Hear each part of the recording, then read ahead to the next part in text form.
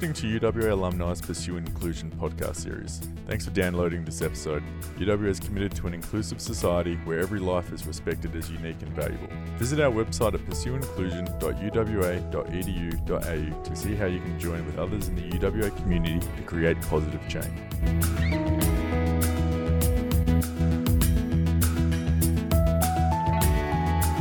All right, thank you for checking into this episode of the Pursue Inclusion UWA, and this is co-branded with Executives After Hours. This is your host, Dr. James Kelly. Today on this episode, for this really special initiative at UWA, I've got Andrea, and Andrea, I want to make sure I say your last name right. Coomber? Coomber. Coomber. Ugh. Yeah. So I should have gone with my Australian accent. Yeah. You should have. Well, thank you for doing this. Could you just quickly give the UWA audience and my own audience a 10,000-foot view of who you're at and what you do? Sure. I'm for the last almost 5 years, I've been the director of a very old law reform and human rights organisation in the UK called Justice. Before that, I used to do international human rights litigation. So I represented individuals before international human rights courts in cases against their government. And yeah, before that, I was at UWA and qualified as a lawyer in Australia. So, we don't end at the director of justice, right? Like that's not where we kind of end in our life. Sure. So what I'd love to always do is kind of back up a little bit and tell me where you're originally from. Well, I'm originally from Perth. My family are all in Australia. So I've been based in the UK. Well, I came here to study in 2000. I've been here solidly since 2002. But I consider myself, I am British, but I consider myself pretty Australian. Yeah. And I spent my early childhood in Fiji and then in the bush in Australia. Do you remember what it was like? Do you remember what it was like in Fiji? Yeah, I did. It was really nice. How did it impact you? We went there when I was 2 and left just before I was 5, or when I was 4. And lots of my earliest memories are from there. They're largely of my mum kind of in beautiful dresses that she'd made herself, going off to events, leaving me and my sister with the house girl. So I think we were sort of looked after by Salotti and Makita a lot. Yeah, but it's early childhood memories, so It's like little bits and pieces. It's where I learnt to swim, and it was funny happy. Because it's totally happy. When I was in 2004, 2005, I started doing human rights work in Fiji, and so I had to fly from London to Fiji a number of times. And the Fiji Human Rights Commission, who are our local partner, had this beautiful office in Suva overlooking the whole city. And I went to the director's window and looked out onto the pool where I learnt to swim, which was amazing. That's awesome. It was really cool. Why was your family we there? hunted down the house we lived in. We were there because my dad was... So 1975, Fiji became independent from Australia, and he worked for the Bank of then New South Wales. And his job was to go out there and sort of teach the Fijians how to run banks, because Fiji was becoming independent, and then they wanted to, I guess, build the capacity of local staff. So that's why we were there. That's awesome. And yeah, it's really cool. But it was also like, it's really funny because subsequently places I've gone, like I used to do lots of work in East Africa, and the first time I arrived in Entebbe in Uganda, it just reminded me so much of Fiji because it was all lush and green, and there was, cane fields and all that kind of stuff. Like they're memories that sort of recur every now and then. Mm-hmm. So you're in Fiji obviously at 5. So this is you're starting to form your Andrea personality, if you will. Oh, Christ, yeah. So what took your family to the bush after that? Again, my dad's work. So he was a bank manager. So we lived in little country towns, like tiny country towns, where there were a handful of kids in the class, sort of towns. How long were you just hopping along to country towns until you ended up in Perth? Well, yeah, I guess I was able to make friends really easily. Like that was, I guess, probably the biggest thing that came of that kind of life, is just sort of being uprooted and having to start again and make new friends and build new relationships, and then also leave them, which I've become much worse at, I have to say. Well, it's really interesting you say that, because my wife was a military kid and she had to move all the time. And I always say that she is phenomenal at making friends, like not a problem. But keeping friends, when she moves, it's almost like it's a chapter that's closed and she just kind of starts again. Are you kind of in a similar way? Yeah, no, I've really changed. I mean, we moved to another school when I was sort of were 11. And then there wasn't a high school that sort of would take me all the way through to the end of high school. So my dad's company, the bank, offered to pay for me to go to a private school in the city. So I went as a boarder to a private school. And so since then is kind of when I have my friends, other than my family friends, like my parents' children, parents' friends' children. But like my own friends, I sort of started from boarding school at the age of 12. So I don't have those kind of early childhood friends in the same way as other people. Yeah, at Perth. So I went to a school called St Mary's, which was in the North Carolina. And I was there for a couple of years as a boarder. And then the family came back to Perth and I became a day girl. And I like that term. I like that term. Day girl. It sounds less risque in some ways. I'm a day girl. No, it is. Now. Exactly. I just do days. Yeah. But I have, like, since then, like I stay in pretty close contact with my friends from then. Like I kind of didn't let them go after that. So the friends I've had since high school. I mean, not a lot of them, but a number of friends I've had since high school. I'm still in touch with them. What year is this? Like, what year is this? That I went to boarding school, 1985. 85, okay. Yeah. So, I lived in Perth from 2006 to roughly 2010. Yeah. And so, do you go back to Perth now? Yeah, look, so I left, skipping forward, I left in 1998 to go to India. And we'll go everywhere, by the way. So we won't... and I went, it's okay. So I've been back every single year bar one since then.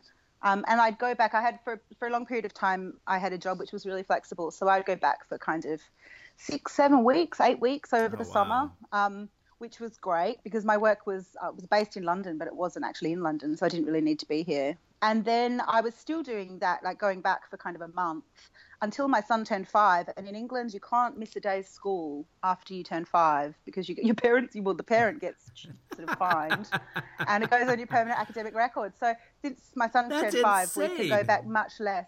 Yeah, it's terrible. It's properly terrible. So because his long holidays obviously in August, and August in Perth, isn't the best. So I my summers, my kind of Christmases in Perth have passed until he's 16. And so, like, when you go back, like, the question, I guess I was asking the question from the point of view is, you're there in your formative years, then we'll get to UWA in a second, but have you seen the city just transform over the last 25, 30 years?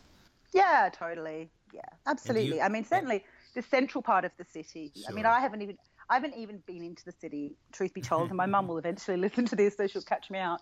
But I haven't actually been into the city for the last 2 or 3 years, and I hear all about kind of Elizabeth Quay and all that stuff, and all the bars and how wonderful it is. But that's not what I do when I go back. I just kind of go to the beach. So even the beach life fundamentally hasn't changed. So and do you find it hard, like you're kind of like the square in the round hole when you go back because life is kind of permanently the same? Or do you kind of like ebb and flow right back into the vibe of Perth when you go back? Yeah, I do. I mean, it's funny because I have a very, very different life here. I mean, my life here is all about kind of politics and the news and current affairs is all kind of quite hard, quickly paced, whereas my life back at home is not. It's because it's been largely holiday for the last 20 years. It's I become a self-loathing beachgoer and don't really watch the news, and I and I love it. And my friends back at home, I mean, don't have the same kind of life I have, and they have a life I guess I could have had, but not the life I have, and so, which is great, and they're really happy, and so I just slot into their kind of lovely barbecue and kind of going to the Somerville and all that kind of stuff lives, which is amazing. What I think is awesome though is the word you keep using is home, even though you haven't lived there for... Yeah, it's definitely home though. I mean, and when I'm in Perth, I call London home. I mean, I guess I feel it's like true. Ambidextrous totally. homing. Yeah, absolutely. And the second I get back to London, I mean, I feel a connection to London as a city that I've never felt to Perth as a city, because Perth isn't a city in the same way London's a city. So describe that to me. Like, how do you mean that? Well, I mean, I live in central London, so I live right in the heart of the city, and it's my office is around the corner from St Paul's Cathedral, which is a 25-minute walk from here, and the British Library and the British Museum are a 10-minute walk away, and I love the architecture, and I love the light, and I love the history and I love all of that stuff. And Perth, the city of Perth, I worked there when I was, a new lawyer. But, you don't really, if you live in Perth, spend much time in the CBD. Like, it's not really what you do. Well, if you're me, you just hang out at the beach. Yeah. Like, that's what you do. And I love that, and I miss that a lot. And so kind of, as you can tell, I'm not very linear in my thoughts because I'm kind of curious person. No, it's fine. Neither am I. I got that actually from the quick pre-call. I got that. And so I kind of want to dive back in choosing UWA. I mean, I know that, historically I'm from the U.S. and so historically in the U.S. we travel for our university, where in Australia, and I'll use Perth specifically, people don't travel. Like they just kind of stay in WA, and unless you're out in the country, then you come down. So you go to UWA. What made you gravitate towards law? I mean, really a process of elimination. I mean, I love that. Well, it is. It was. Yeah. It's terrible, but true. I was the same. Nobody in my family had finished high school, let alone going to university. I didn't know about university till I was 11, and my year 5 teacher said I was very bright and would go to university, and I had to then have explained to me what that was.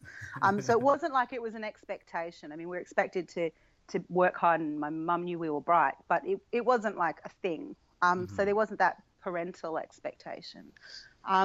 I went to UWA because I wanted to do something with my brain, and I was really appalled by blood, and so I didn't want to do medicine, which is ironic because I ended up doing such gory kinds of law that, I may as well have become a doctor. Yeah. And then so when I did law, you did a year in another faculty first. So I started doing arts.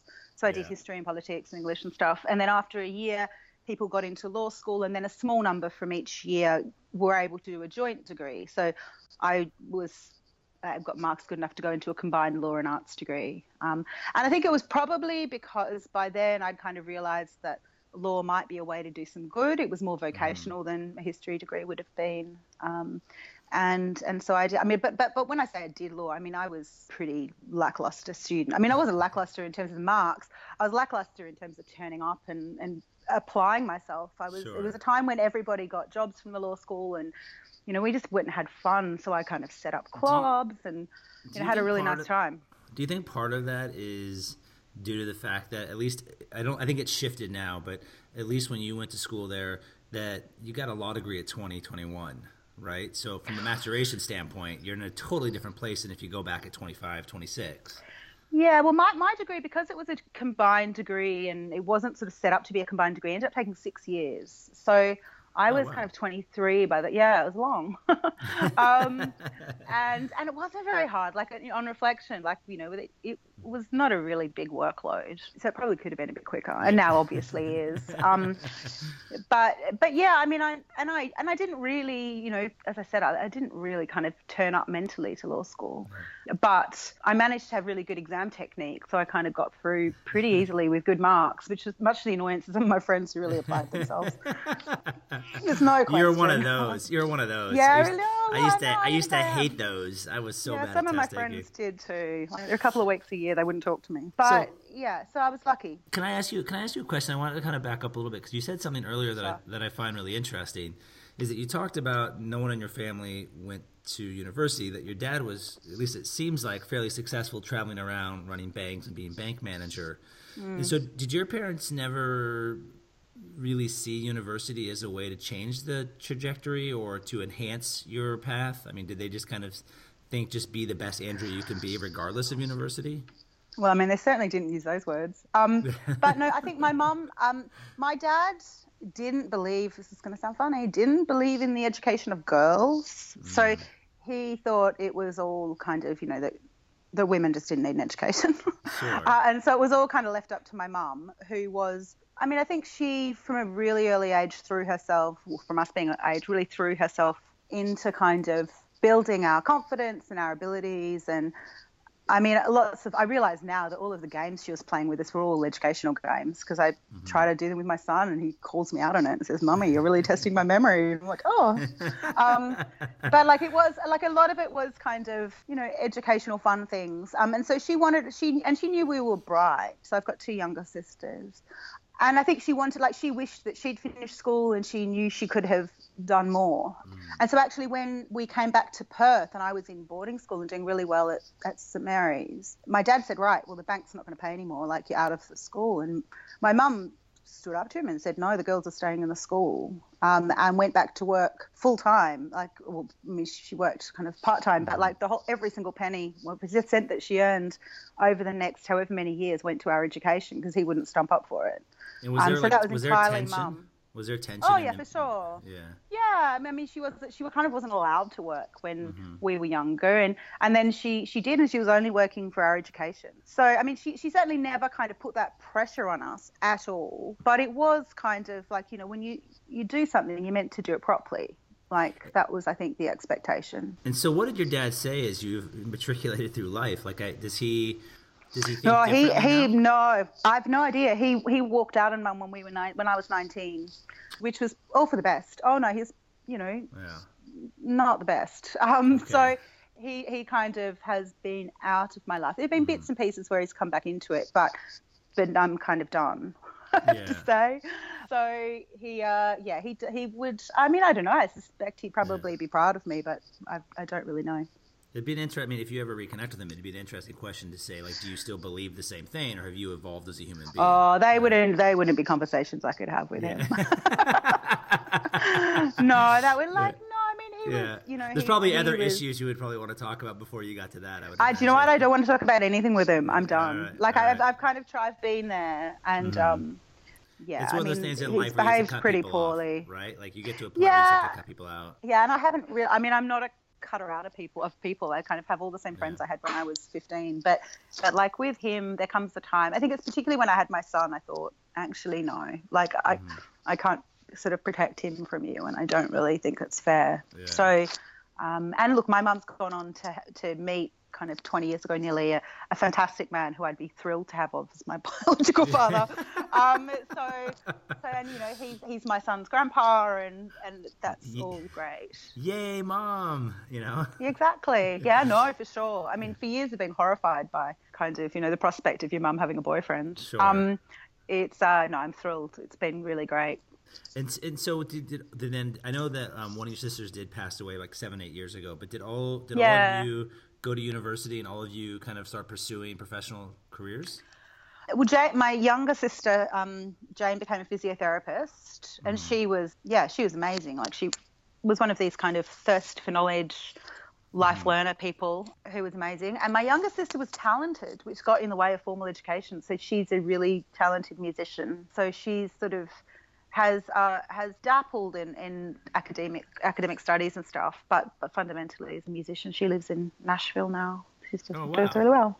Yeah. And so it's kind of an interesting dichotomy. Now, your sister who was the physio, is this the one that passed away? Yeah, she's the one who died. Yeah, she died 7 years ago. She actually died 2 weeks after my son was born. On the day he was meant to be born, on his due date, she died. It was terrible. Yeah, absolutely. Yeah, right. And so how do you, I mean, were you guys all very close as a family? I would imagine you guys I mean, certainly Mum and the girls were close, for sure. Yeah. I mean, Jane was, my sister who died was 2 years younger than me, whereas the other one was much younger, 7 years younger. So growing up, it was much more kind of me hanging out with Jane. Because Louise was so much younger. Sure. I mean, it seems so much younger. Obviously, it's not now. Yeah. But, you know, when you're 12, a 5-year-old seems, you know, really juvenile. No. My oldest son is 9 and my youngest is 2. So it's kind of the same, you know, idea. And that's fine when you become a grown-up. But when you're younger, it just... Whereas Jane in the middle, who was only 5 years older than Louise, you know, she was able to kind of pick who she wanted to be hanging out with and playing with. She got to pick and choose. So she'd have to have fun games with Louise and all the educational games with me and Mum. So, all right. So, I mean, obviously you have this, you know, I have a book coming out in the spring, right? And one of the concepts of this book is this idea of the crucible and how the crucible really can help define you as an individual, or at least recenter you and make you become more self-aware of your strengths and weaknesses and maybe nudge you in a direction. So just thinking about, you know, your sister and the life you went on, you're leading right now. I mean, what kind of impact did your sister's death have on you from just a personal, spiritual moment? Do you know what I mean? Like some people kind of brush death off, like, okay, it happened, let's move on. Some embrace it and reflect on it and evolve. Or was it just one of these things where you're like, this is shit and that's life and let's move on? I mean, I certainly haven't moved on. I mean, I think I've just accepted that there'll always be a long missing. And there are certainly times when, like, I'll see something or there'll be something little happen and I think, oh, God, I have to tell Jane. And then I'll realize, well, that's not going to happen. Like, but it has, like, I mean, because I had my son at the same, who's the only child I've had and will have, at basically the same time that I lost my sister. I mean, losing my sister has had much more of an impact on my life than having a child. I've no doubt about that at all. I mean, it's kind of, I guess for me, I mean, I get annoyed when people complain about birthdays and getting older. I'm like you're lucky to get older. I think it's a privilege to get older, and I've got no time for it because through she had cancer through absolutely no fault of her own. She kind of won't be able to get old and get grumpy, and so I sort of don't have much stock with that. So you'll get old. And it's been much better in fall. Oh yeah, I probably won't get grumpy because I don't really I'm grumpy. I'm kidding. But like it's certainly it's certainly a sort of a missing that I think I'll never adjust to, and it means everything else is kind of pales into insignificance. So I've subsequently had a relationship break up that I'm just like whatever. Like I kind of could deal with anything now, because my first memory was of Jane being born, like the day that she was born, the day before my second birthday. So she was born the day before me. Oh wow. That's the first thing I remember is like running into my grandparents' room because my mum was going off to hospital to have my sibling. And so she'd always been there, and then all of a sudden she's not there anymore, and it's just terrible. When there's that void, right? So my dad passed away when I was 20. And so I think for me, one of the biggest lessons, and it sounds like you actually really embrace this now, is that you never know what tomorrow is going to bring you. So don't sweat the small stuff, as cheesy as that sounds, like whatever. Yeah. I mean, I think I've known that, I think probably because of my work in India for a long time. Like I've had my life in perspective for a good period of time just because I've been doing, human rights work that's, with people who are extremely vulnerable, who've had absolutely terrible stuff happen to them. So for a very long time, I kind of understood that, I've got it pretty easy. And, even having my sister die, I mean, I have friends who've grown up in Africa, who've had loads of siblings die. Like, that's just what happens. And, I mean, that doesn't make it any easier for me and doesn't make it feel much better, but I understand it is sort of just path of life. And we kind of, I think, become expecting that everything's going to be easy and stuff, and it just isn't. Like, nobody's life is terribly easy, and if it is easy, then one day they're going to get a nasty shock. Yeah. Like, life, you can't avoid it. I often, Mary, it's my wife, so I'll call her Mary, not my wife, since I don't own her. Mary, she's never had anyone, or she's 42, almost 42, has never had anyone around her pass away. Sibling, parent, grandparent, like her dad's mother and father passed away. Her father before she was born, and her mom when she was like 2 or 3. So no grandma, like, so no big impact there really. But I keep saying, like, you're gonna be in for a rude awakening at some point, because I lost every grandparent and dad by probably 25. My mom's the last one alive, so like I kind of got used to death, as callous as that sounds. And I would imagine for you, and I kind of want to transition to this a little bit because I think this is a really interesting topic. Is you have this compassion inside you, right? I mean, you don't do the work that you do without being compassionate and having a high level of empathy.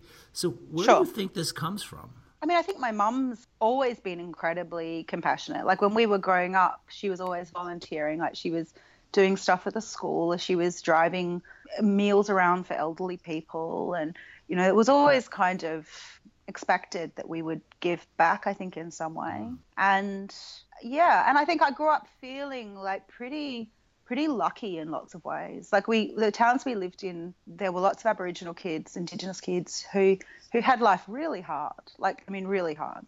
And they, sometimes didn't have enough food, and like that was clear to me, like I knew that. And I always felt kind of overprivileged in a way, which was ridiculous because we had our own struggles at home. Sure. But it's like, about perspective. It was about perspective, and I did always feel kind of like I was doing well because of where I'd come from. And so I think it's just always been there, and it's something I guess I haven't interrogated a lot, but it's defined certainly my professional life. And I think a lot of my social relations. I mean, my work is essentially social work. It always kind of has been. Even to this day, kind of the work I do is all about building relationships of trust and confidence. I mean, they're relationships now with senior judges and politicians and civil servants, but it's the skills are similar. Like they're the same kind of, interpersonal skills stuff. And that's the same when you're dealing with vulnerable people or I guess when I was growing up, those skills kind of had to develop because there were always kids around who were having a real trouble. And things were tough for us sometimes at home as well. So supporting mum and all that stuff. So, for me, one of my kryptonites, I guess, if you will, is emotional kryptonites, is seeing children who are vulnerable, who don't have a say in their future in a lot of ways. How do you emotionally go into these situations in Africa, India, wherever you're at, and not become overwhelmed and want to adopt a whole village? Like, how do you not? I did actually go through a process of wanting to adopt somebody once, which was really for the best that I didn't. I actually wanted to adopt a child in India who would now be, I think about him sometimes, like I think he'd now be in his 20s, but he was 9 at the time. But he, my sense has always been when I went to India to do human rights work, I'd come back and, to Perth at Christmas and tell my friends and people I'd gone to law school with what I was doing, like, helping people who'd been tortured and families of people who'd been executed. And they'd say, oh, that sounds really depressing. Why are you doing that? And I kind of feel like I was doing my bit. Like it's, that life, this is happening every single day. And I can't stop that happening every single day, much as I'd like a magic wand. But through my work, I can do my little bit to make things easier for some people and to bring a bit more justice for some people. So I've kind of always felt like because I'm making that contribution, there's certainly a couple of years when I was in India where I was wanting to work all the time because I'd feel like if I wasn't, getting this person compensation for their torture or putting in this person's application for asylum, then nobody else would. And at the time, this is sort of the 90s, like human rights work wasn't sexy like it is today. Like it was not considered a valid use of a law degree. And people would thought it was a stupid thing to do. Now it's quite the opposite. Like, people think that human rights is, great and worthy and it's really competitive. But when I started doing it, it just wasn't. And if I hadn't been taking on doing that work, then there was nobody else who would have been doing it. Like, I was earning $5,000 US a year to work in India, which is more than enough to survive in New Delhi. But, it wasn't like there were loads of people lining up because it was not considered to be a good thing for a Western person. Yeah, it's not a sexy lawyer. It wasn't. Yeah. No, it wasn't a sexy lawyer job. Amal Clooney has done that has made things a little less sexy. But I was trying to think of her name too. I was like, what is her name? Yeah, what is her name? Yeah, she's actually an international criminal lawyer, not an international human rights lawyer. But everyone, it was funny. I was giving a speech, like some conference the year before, maybe last year before last, and I was introduced by and it was to a bunch of students interested in international law. And I was introduced as Andrea Coomber will now address us about the glamorous world of international human rights litigation.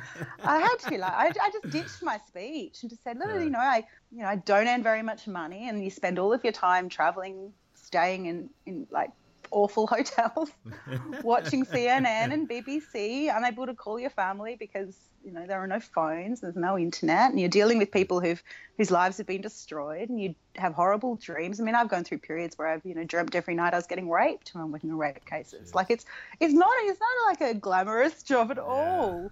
Like it's a pretty brutal job. So how do you keep a sunny disposition? I don't know. Maybe I get through it because I've got a sunny disposition. I don't know. I think I just naturally am. I've always been a happy person, I think.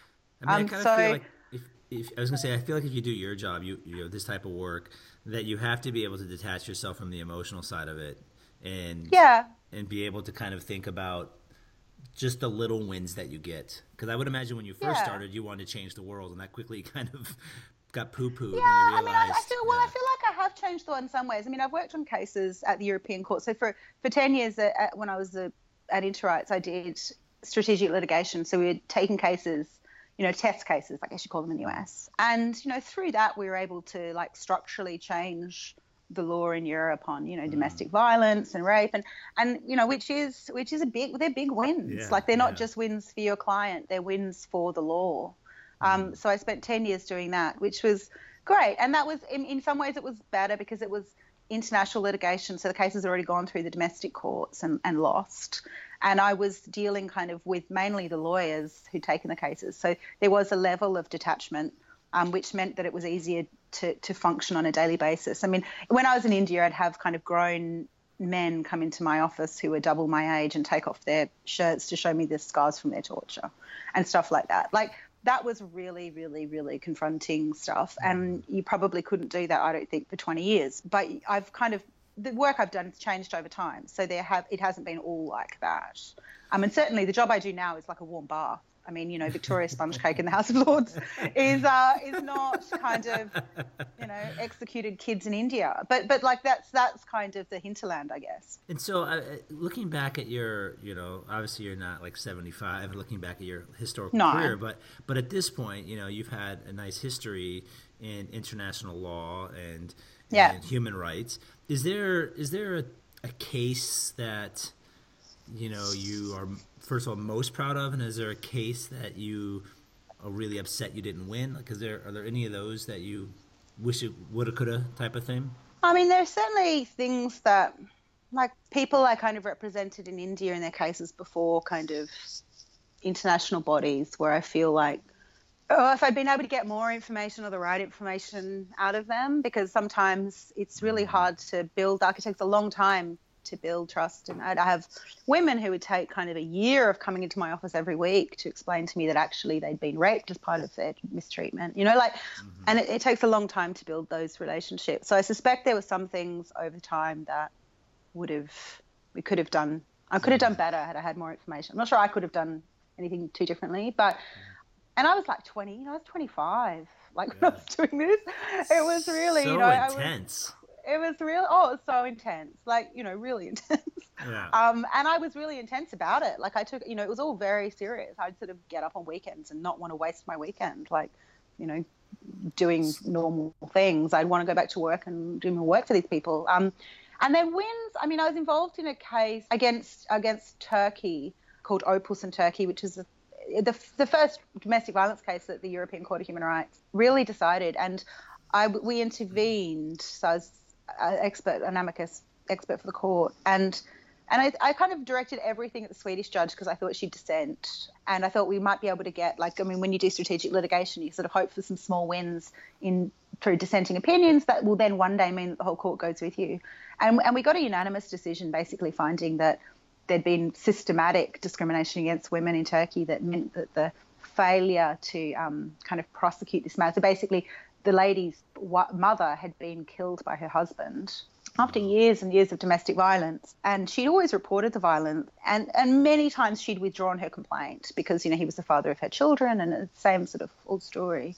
And but ultimately, nothing ever happened to him. And he had stabbed her, he tried to run her over, all sort of terrible things. And yet he was still kind of at large. And eventually, when she was leaving him, he pulled up in a car and shot her mother in the head. And has been in protective custody. Well, she's had protection of the Turkish government ever since. He's now out and about in Turkey. But it was really terrible. But it was great that the court kind of recognised that, because the Turkish government said, look, we did all we can. We've got protective measures and blah, blah, blah.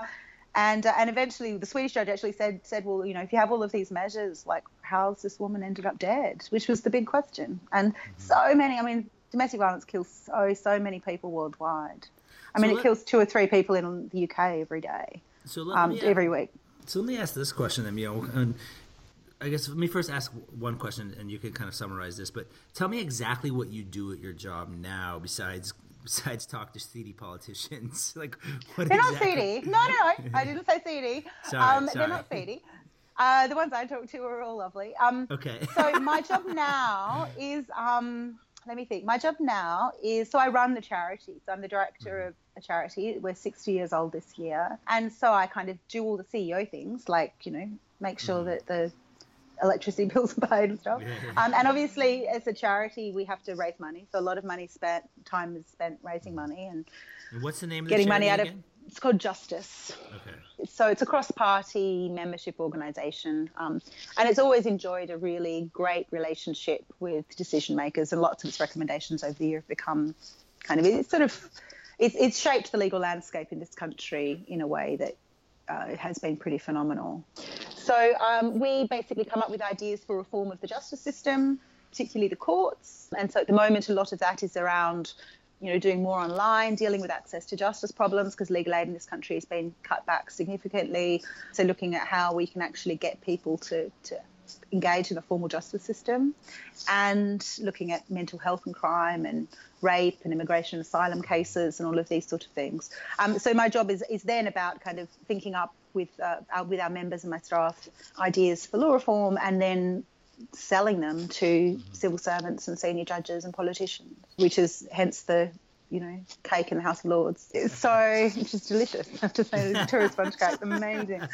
So that's what I do now. So it's a mix of kind of policy, legal, and we intervene in the courts still. So we still intervene in the Supreme Court and the European Court of Human Rights as kind of experts to the court on particular issues. So it's a great job.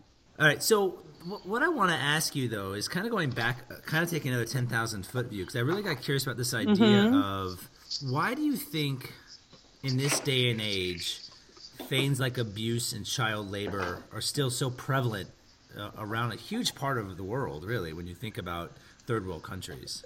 I walked past an exhibition the other day at the Guardian offices around the corner that said that there are more child slaves today than there were like when the transatlantic slave movement was happening. I mean, that's kind of how bad the problem is.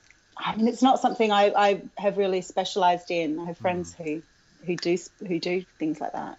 I mean, fundamentally, some people will get away with what they can get away with, and there are whole economies built on, and whole societies built on child labour. And once you start taking away the child labour, you then need to look at what you're left with. And how that society is going to work. So I think it's all very complicated. I mean, for example, when I was working in Africa, one of the issues I was working on was widow inheritance, where in some patrilineal countries, when a man dies, his wife is inherited by the brother or by a family member. Which is terrible, obviously. She has no choice in it. She and her children then kind of go to live with the brother and engage in a relationship like a marriage relationship with them. But the reason for that, if you kind of pull away the layers, is because women in those societies aren't allowed to inherit property. So it's actually a way of ensuring that the widow is making sure that the woman is provided for. So if you take away bride inheritance, you then take away the sort of sustainable life of these women and children.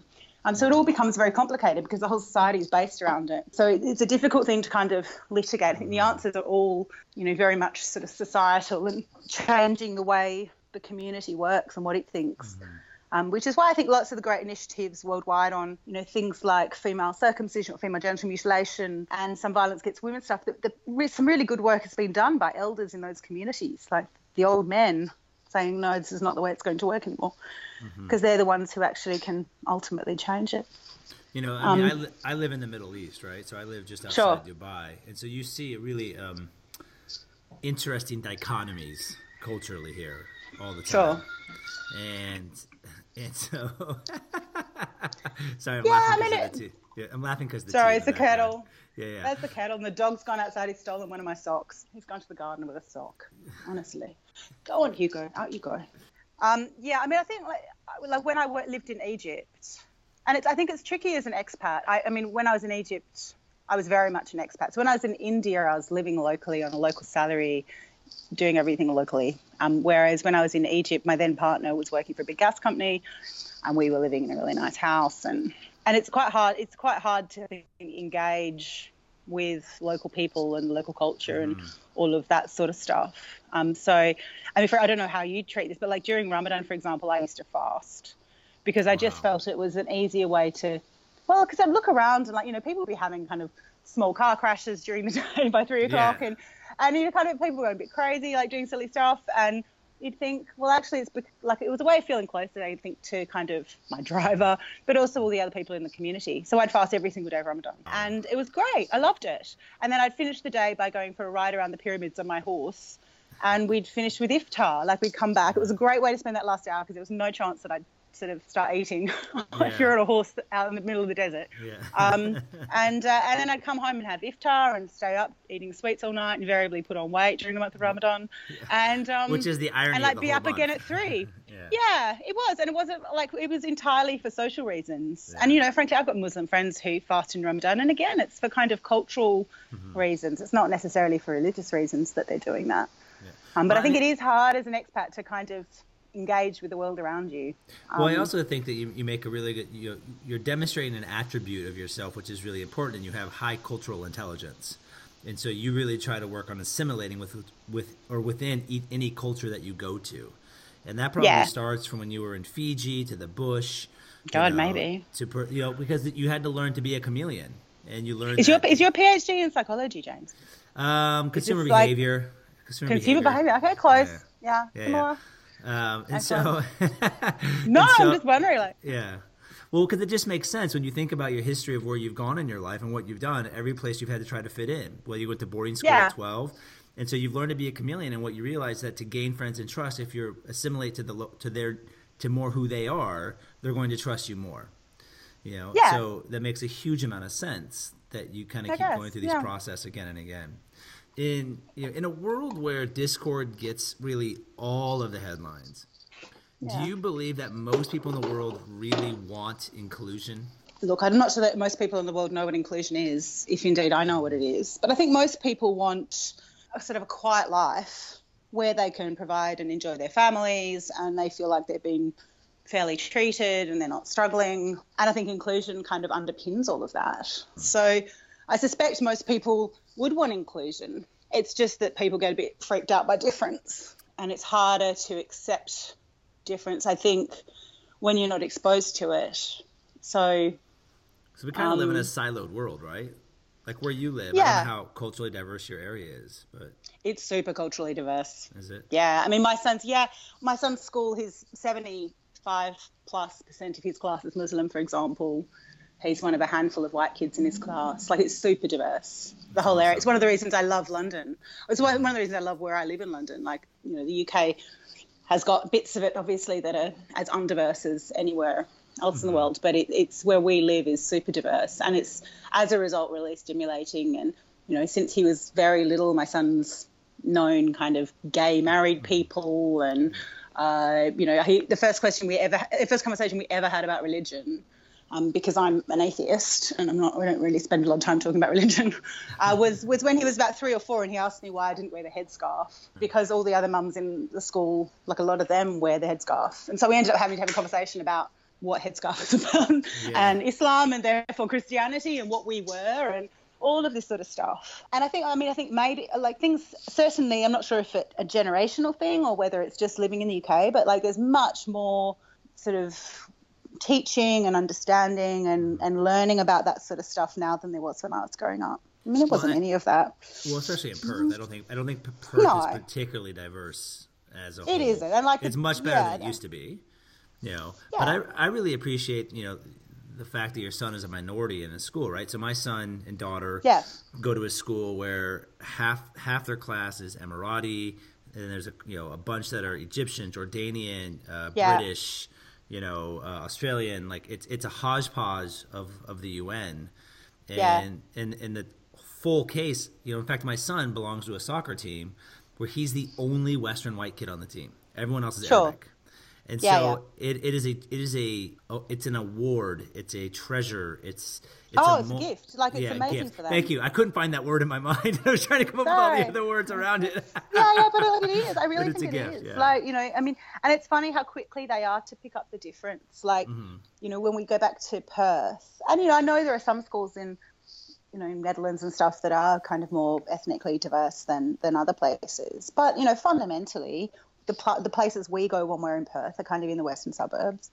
And like every time we've been back for the last 3 or 4 times, so since he was 3, he's asked me, where are the black people, Mummy? Like everyone here's white. And then we were on the train last time we were home at Easter, and he was saying, Mummy, why is everybody just speaking English? Have you noticed everyone just talks English here?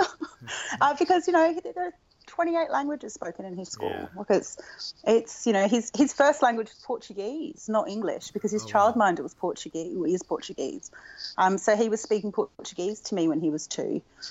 Which was baffling, obviously, and he's chewing you out in Portuguese. Yeah, he'd be saying stuff, and luckily one of my friends was going out with Portuguese guys, so I kept on calling him to say, what does this word mean? He'd be like, I don't understand how that's better. Yeah, but it was, so for him, it's just a different normal for him, and I'm sure that growing up, when he's an adult, his perspective is just going to be completely different. Yeah. It already is. And it's funny because we did this big report for Justice recently on judicial diversity.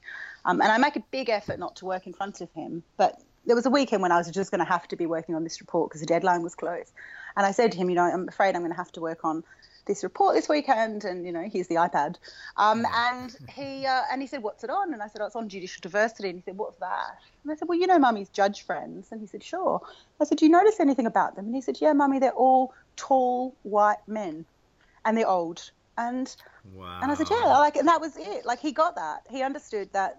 He thinks they're all tall. I think he thinks everyone's tall because obviously he's 7. But he did he'd clocked that.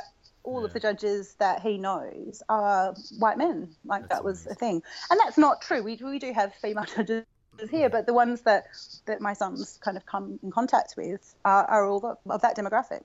And so do you think, just kind of based on what your son is going through, do you think that there's a need to just, why do you think that we need inclusion? What is the outcome of an inclusive society? Well, I think there's the kind of the personal case, which is around fairness, of equality of opportunity and all of that. I think people are more likely to engage in public life or business life or whatever when they feel like they stand a chance of doing okay. So there's that sort of fairness argument. And then there's just the kind of business argument, which is that, the best, all the science shows that the best decisions are taken by diverse teams of people. When everybody thinks the same thing, no matter how clever they are, you're going to get a poorer result than if you've got a variety of different perspectives. And I think a society where that changes is going to be a richer, obviously more representative and reflective society. But I think we'll just result in better results. So then why is inclusion personally important to you? Well, look, I'm obviously an example of social mobility, I guess. Purely personally, I'm an example of social mobility.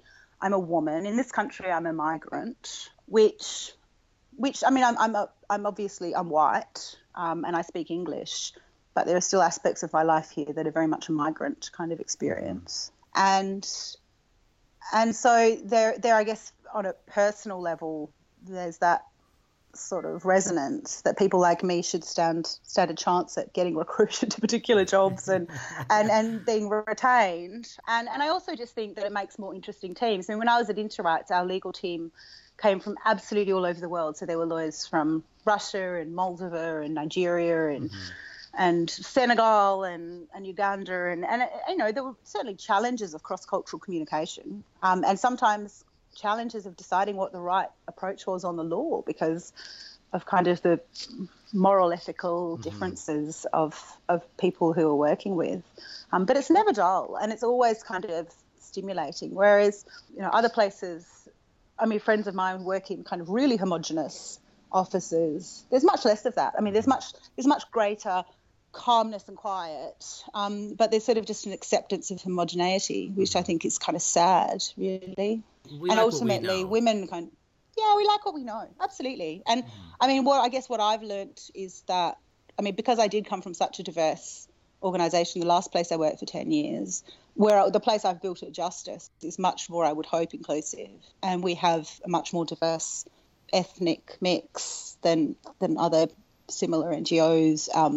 And we have lots of women. The human rights movement generally has got lots of women because it's kind of historically underpaid, low status work. That's why. There's no question. That's why it's got lots of women because they're jobs that men wouldn't do because they don't earn enough to be the breadwinner, and that's a function of patriarchy. And it's also a function of like the history of human rights. So, you know, women, it's always been kind of human rights work until very recently has been kind of second income work for women who've got rich husbands or for people with trust funds. And it's remarkable the number of people who are kind of in there, older human rights people who literally have trust funds, who've been able to do the work because they haven't had to worry about how much they've been paid.